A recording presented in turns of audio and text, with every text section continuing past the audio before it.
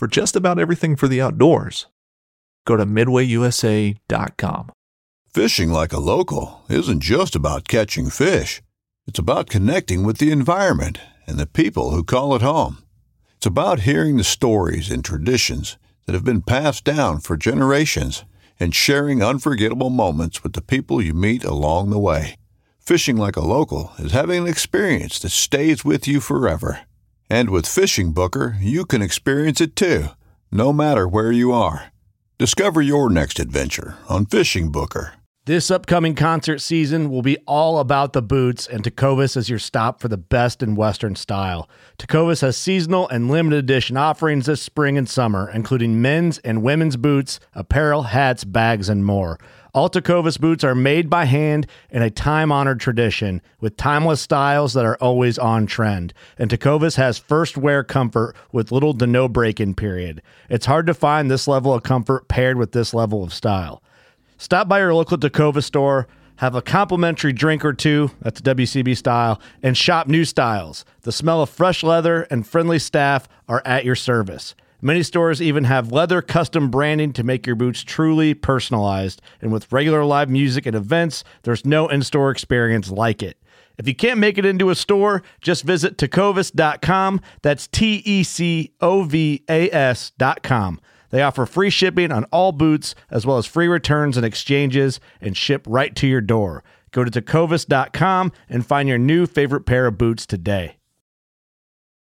Welcome back to another episode of the Season 23, powered by the Fall Podcast. This is your co-host, Dave Riley. First off, I want to thank our sponsors for supporting everything we do over here. Latitude Outdoors, Helix Broadheads, Garmin, Exodus Outdoor Gear, Prime Archery, Buck Bourbon, and America's Best Bowstrings. We pretty much have discount codes for all of our partners here. All you need to do is go over to any of our show notes and you can find them there at the bottom. So let's break down today's hunt. On the last episode, I talked about hunting on October 2nd.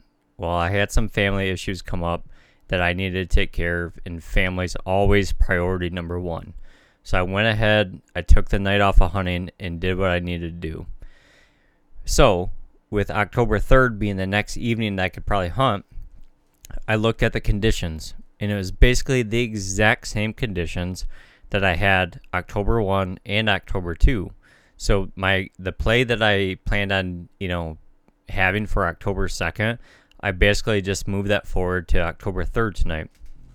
We had south winds again, but a little bit more wind speed than what I had October 1st. Instead of that 2-mile-an-hour wind speed, it was probably 6 and maybe even blowing up towards, 8 to 9 miles an hour. There's a couple times tonight I was looking at the top of this oak tree, and I could see that it was moving decently, but in the lower, closer to the ground it just wasn't blowing that much. But it did feel like there's a little bit more wind than October 1st. But it was awesome. It was a few degrees warmer, actually. It was like, man, when I left, made the drive out there, the truck read like 88 degrees, and I think it was probably from the truck sitting in the sun, but it for sure was in the low 80s. And with that south wind, I just kind of approached it like I did opening night, but I pushed in a little bit farther to the next swamp edge. And what I started seeing was the sign just continued that I found on October 1st.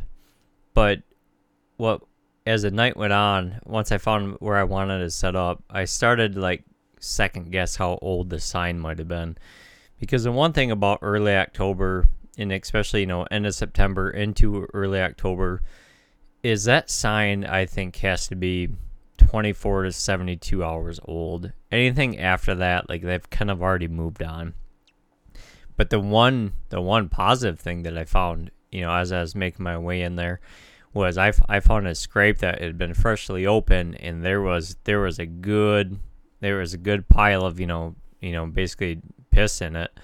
And I would say, by looking at it with how hot it was all day today and the soil conditions that scrape was in, if I was a betting man, I'd say in the last 10 to 20 hours that some kind of deer had worked that scrape over and pissed in it. And I tell you what, that licking branch that was above it was really tall, and it was broke. They had it snapped right up, and it kind of excited me because of the height of it. Like when I was standing there, I told myself, I think I even said it on camera, that whatever deer broke that licking branch has to be a pretty mature deer just for the height of it itself. Unless it stood up and it could have broke it, that could be too. But, for the most part, my hunt was awfully slow tonight. Really, really slow. The very first movement I seen was probably around 6:30 to 6:40.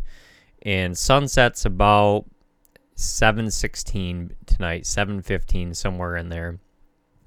And it was a one lone doe, and she took her time forever making her way out of this swamp. I mean, it was just like she had all the time in the world. She had nowhere to be, just taking her sweet ass time the whole way there. And after her, I watched her a long time, and that was pretty much it. And I talked to AB. He asked how the movement was, and I was like, not good. Just one lone doe. And, it's always good to have buddies that always text encouragement. My buddy Buckmaster, he's really good at that too. Well, AB says, well, just wait, he's coming. And after I read that, put the phone back in my pocket, and I was kind of looking up towards the swamp again, and all of a sudden I caught movement, and I could see two deer coming, and I could tell the one, I could see his antlers, and he was just a little, about a year and a half old, 6-point. But then I could see there was another deer with it. I was like, oh, let's see what this is. Well, unfortunately, it had to be, I'm not kidding you, I think this is the world's smallest buck. If you put a buck tag on this deer, if you shot it and put a buck tag on it and you took it into a DNR check station, I think they'd write you a ticket for using a buck tag on it. Because I don't think both of its sides, it was obviously a spike, but I don't even think they were maybe an inch long. And this wasn't an adult deer.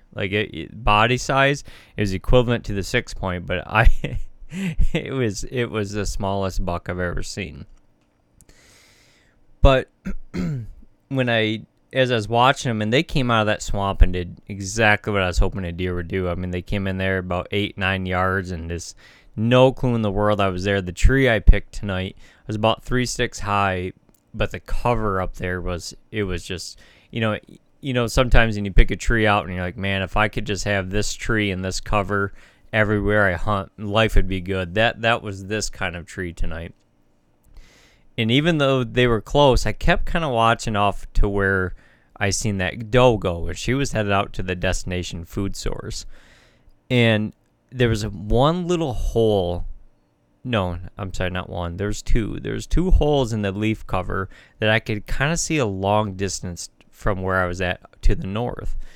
And it actually caught my attention as the sun was going down, just kind of how cool it looked. So I snagged a picture of it on my phone. And that was the ironic thing.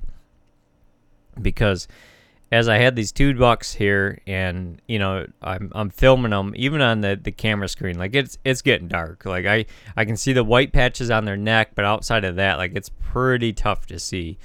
When I looked out there to the north, I could see a lone buck just happened to be teed up perfectly in this opening, and he was a good distance away, and without binoculars I could tell that this was a shooter, no doubt.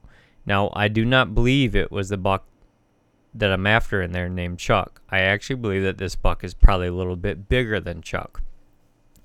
I freaking ripped the camera off the camera arm, flipped around in the saddle, and tried to freehand it the best I can.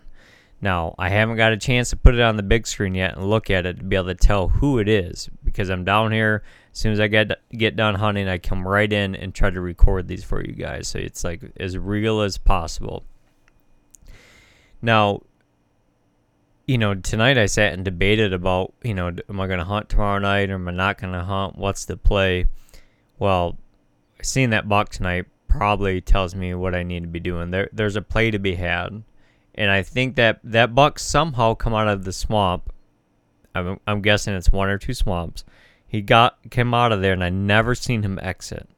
So I pretty much have it narrowed down to, plan A or plan B, how to get on them.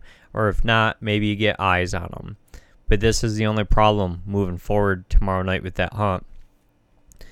If I push in where I think I need to be to have a real good chance at him, and if he gets by me, he's probably going to know I'm there when I leave that tomorrow night. So I'm looking at tomorrow. The weather's pretty much the same as today, same conditions, a little bit more windy. Maybe that will help me. A little bit more wind speed. I think tomorrow night's my I shouldn't say last chance, but like for opening week, because come Thursday, conditions change. My daughter Bailey asked to hunt Thursday, so she gets to hunt. Like that's when my kids ask to hunt, I'll drop what I'm doing and take them hunting.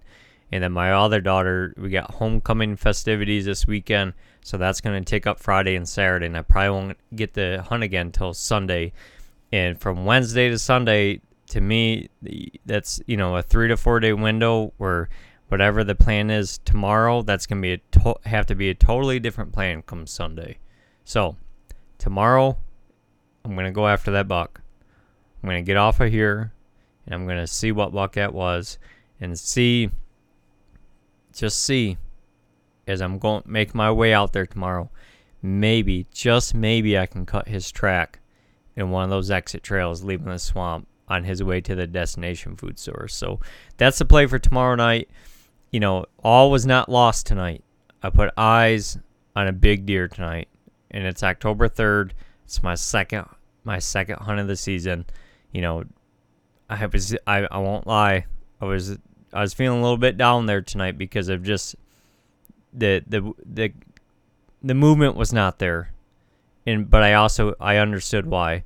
We're on day 3 or 4 of this same consistent weather, this same consistent wind. We need something to break. But as I sit there and say all that big deer got on his feet at very last light and strategically made his way out to that destination food source. So, and a little side note, something happened. I was just telling AB about this after the hunt. I was packing up. I had everything packed up, and I was getting ready to strap the sticks onto my backpack. And at the top of my eyes, something caught my attention. And I look up, and here's this buck just standing there. And if I had to guess, he's 4, maybe 5 yards away. And it's dark though, but he's so close, but it's so dark I can't tell what buck it is. And so I lift my binoculars up real slow, and he just allows me because it's probably so dark he's not too sure, and I think he's probably more surprised that he walked up on me. It happened to be the same 7-point that I seen October 1st, and I passed him up. And instantly I was like, even him, if I would have hunted where I did opening night, I would have never seen him, and I almost didn't see him tonight. And I pushed even further. So maybe me hunting, opening night, push those deer a little bit deeper. And even tonight, it may push them a little bit deeper. And so that's why tomorrow night's play for me, I'll push it even a little bit deeper and hopefully get eyes on that big deer and maybe possibly get an arrow into him. But hey, short and sweet, guys. Not too much of an action-packed hunt tonight, but I want to bring you the good, the bad, the ugly, every hunt of mine throughout this entire season. So thanks again for listening, guys. Until next time, I'll catch you over here on the season 23.